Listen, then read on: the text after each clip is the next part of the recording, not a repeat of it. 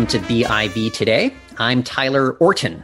Now, next month, the province will be deploying what it is calling BC vaccine cards. These digital certificates will be used to confirm patrons' vaccine statuses at everything from restaurants to gyms to concerts, what the government is calling non-discretionary locations. One of the biggest questions, though, is just how safe and effective they'll be when it comes to our private data. The federal government outlined what would be shared in their own international traveler's passport that they are developing in time for the fall. But the BC one is upon us in just a few weeks. So with us to lend some insights on some of the security concerns, privacy concerns we might have, it is one David Masson. He is Director of Enterprise Security at Darktrace. David, thanks for joining us on the show today. It's absolutely my pleasure. So what do these BC vaccine cards need to do for them to be secure, or at least for us to feel as if we are having our data and our privacy secured as we're using them? Actually, you made a very good point there, Tyler. It's what do they need to do to make us feel as though we're secure? Because when people don't feel secure, they lose trust in these systems very, very quickly. There's probably two aspects to it, and I'm sure you're going to bring up what's happened in Quebec at some point in the next few minutes. There's two aspects to it. It's one, where is the data stored in the first place? That needs to be secured. And then it's the actual app that I'm going to use myself, my electronic app, is that secure at the same time? So there's two aspects. It's where the data all is, and then a little bit of the data that you're going to use to try and get into the gym. Now, obviously, if you're going to go low tech and you're just printing it off on a piece of paper, you don't have to worry about this. But most people probably won't. They're going to want it on their phone. They're going to want it in an app form or whatever type it is. But they'll also want to know that when they use it, all I'm telling people is that I'm vaccinated and whatever's in the app, and I'm not handing over my contacts list and all my WhatsApp messages at the same time. So we see that, as you mentioned, these are being deployed in Quebec as well. And we also know that New York has their own form. I think like 3 different kinds of, vaccine, quote unquote, passports. What are we learning from other jurisdictions about maybe the right or the wrong ways to go about doing this? Well, we've just had a perfect example of that here in Canada just in the last 24 hours. So Quebec announced their vaccine passport a couple of days ago. And there's, on the face of it, looks very safe. The actual QR code that they're going to use, you can't actually hack you can hack QR codes, but you can't hack this one because it's got a digital signature. So when you show your phone to the security at the nightclub you're trying to get into, it'll basically say, this is my name, this is my date of birth. I don't know why you need the date of birth, but anyway, and I am double vaccinated and I'm okay and you can let me in. But what's actually happened, of course, is the repository of the data got hacked. Okay, it got hacked last night. Wow. Where guys were able to, we don't know quite how they've done it, but they managed to get in through the portal, the Government of Quebec portal, and download the QR codes for various individuals, including the Premier, François Legault. Just to prove a point. Now, it's great they've now told the Quebec government this, and obviously they'll get that fixed pretty quickly. But there's the issue. You need the security on the app, on your phone, but you need security of where the data resides at the same time. And somebody hacked it. Imagine that. Within 24 hours, they hacked into it. As you said, proving a point there. And I do wonder how the BC rollout is going to go. The government here insists that there will be more details come before September 13th when it's set to launch. But one of the things that Dr. Bonnie Henry, the provincial health officer here, mentioned is that it'll be something that you save on your phone. She didn't make explicit reference, unless I missed it, but I don't believe she made explicit reference to, say, a QR code. And we're seeing that in so many other countries. What do you make of our potential plan? What if it's just like an image or something like that? That seems like something that could easily be shared. It could easily be forged if somebody just wanted to get a hold of this image that you have on your phone. Well, it depends what you're going to show it to, because there's the app that you use to prove that you're vaccinated. And then what do? Do you just show them a picture, or does somebody scan it? There's going to have to be somebody on the other side has another version of the app to actually receive the information and to verify that what you're saying is absolutely true. The simplest version that we've seen so far is Quebec's QR code. It's just a signed code, signed QR image, and that's it. That's all it is. There's nothing more. There's nothing. It's almost like it's a piece of paper photograph there on my phone. But people have already pointed out that somebody could scan it and scan it twice. Scan it once to say, yeah, come on into the gym, but at the same time scan it to capture it.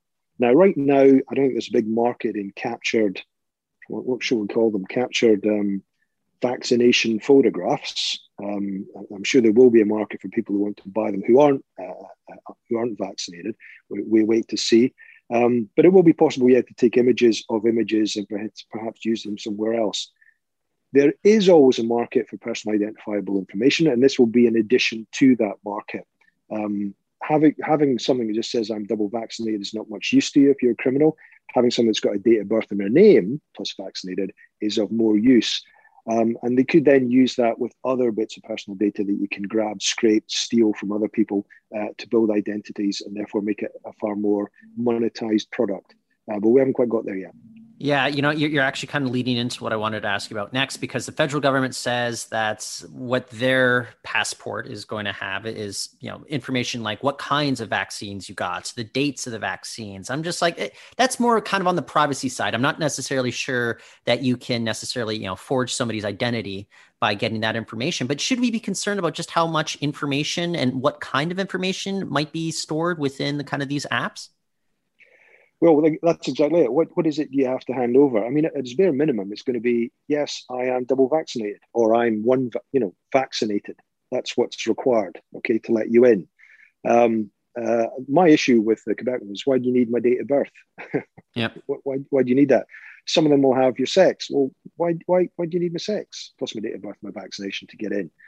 Don't you just need to know that I'm double vaccinated?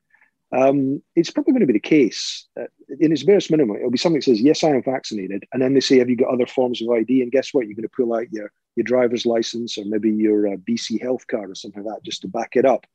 Because I don't think you need all the information on your BC health card in your vaccination app all at the same time. There's often a feeling to provide more information than people really, really actually need. And at its bare minimum, all you've got to say is, it's me and I'm double vaccinated. Let me in. Yeah, I'm just very curious about how this rollout is going to happen. We're still awaiting more details from the BC government. But what's your takeaway about what we've been seeing, just globally with regards to this? Has there been some sort of pushback? Have there been thoughts from people about, those concerns about safety and security? Like, it's still something that's very novel here in North America. Yeah, there has been a bit pushback. And I notice there's been a fair bit of pushback here in BC, where there's been businesses saying we're not going to comply with this. That's quite interesting. In Quebec, they're basically saying businesses, if you don't comply with this, you're going to be in trouble. So that's been interesting to see that. For most people, the issue is always, is it okay? Is it safe? Am I going to lose something? Somebody hacks into it.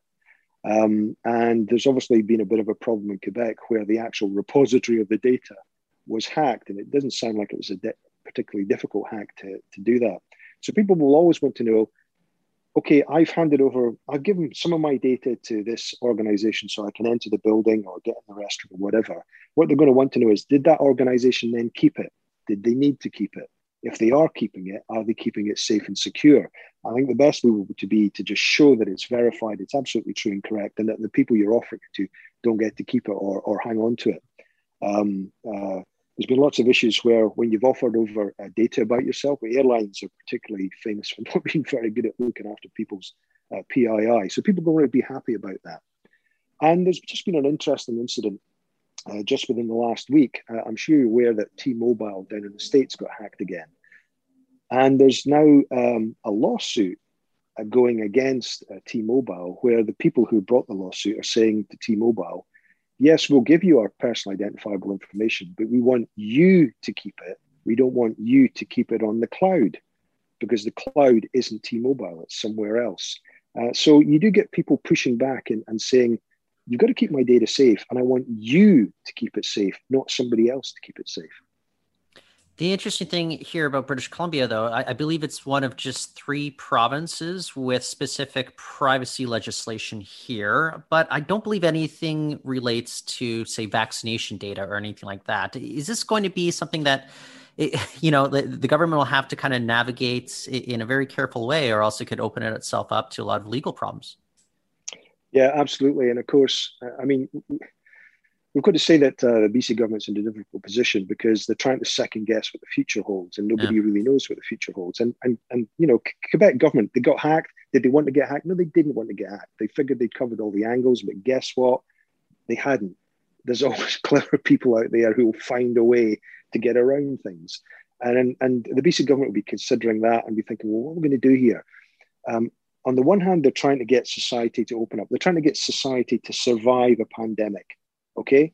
So that we can get on with life. We're going to have to accept that COVID's here probably for a long time.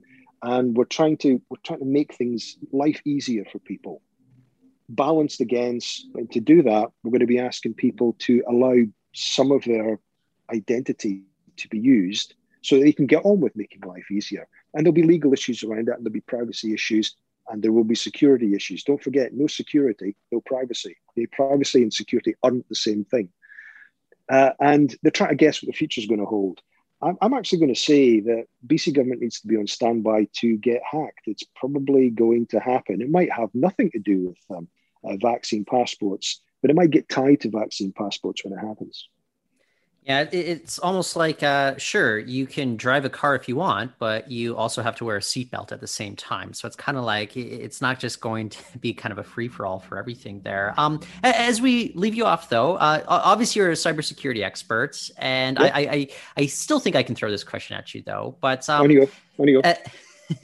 But everybody pretty much has a smartphone, but not everyone does, especially, you speak to more of the elderly people. BC right. has alluded to the fact that there will be some alternatives for those that may not have a smartphone. Any concerns about maybe potential forgeries, or what do you think about kind of BC leaving the options open for those both with smartphones and those without? No, BC's doing absolutely the right thing, because we can't have society where people are now being excluded from it because they can't afford technology. Okay, and there's lots of people who can't afford technology. Don't laugh, I'm speaking to you on a smartphone right now, but I've got a personal phone. It's still, guess what? It's just a flip phone. There's nothing on it. The reason I got it is because you can't hack it. It's just a boring old phone. So yeah, you can't do that. But it's always going to be that trade-off between technology and ease of use and making life better for us all by using technology, and then those people who can't use technology, or who are excluded from using technology, or can't afford technology. So BC's right to produce what we're going to call it, an old-fashioned low-tech version. But you say, can it be forged? Well, yeah. Well, counterfeited? Yeah, of course it can, but everything can be. And don't forget, your smartphone can be forged. Somebody could do a SIM swap on my phone. By the way, if there's any hackers watching, I'm pretty wise to that SIM swapping gig. But somebody could do that and quite literally counterfeit my phone, and off they go and pretend to be me and get into nightclubs and cause merry hell. By the way, I'm quite an old guy, so it's unusual for me to be in nightclubs, and the technology that my company uses will pretty much realise that I've departed from my pattern of life and I've started frequenting all these nightclubs in Vancouver, which I normally never do, and we'll realise that something's gone wrong. But that's not always the case for everybody. So the BC government's right to make sure that society as a whole, for those who are vaccinated, can prove that they can with using technology or not using technology. Well, I think we have something in common. Our night clubbing days are both behind us. But if you're ever in town and it's safe, we can maybe go ahead and scan our cards and maybe go out for a night on the town. But David, in the meantime, I just want to thank you for joining us on the show today. You're very welcome. Thanks. That's David Masson. He is Director of Enterprise Security at Darktrace. And I just want to thank everyone for listening to the show today. That is it for now, but we will be back next week. Until then, go to BIV.com. We have more interviews and more stories up there. Have a great weekend, everybody. I'm Tyler Orton.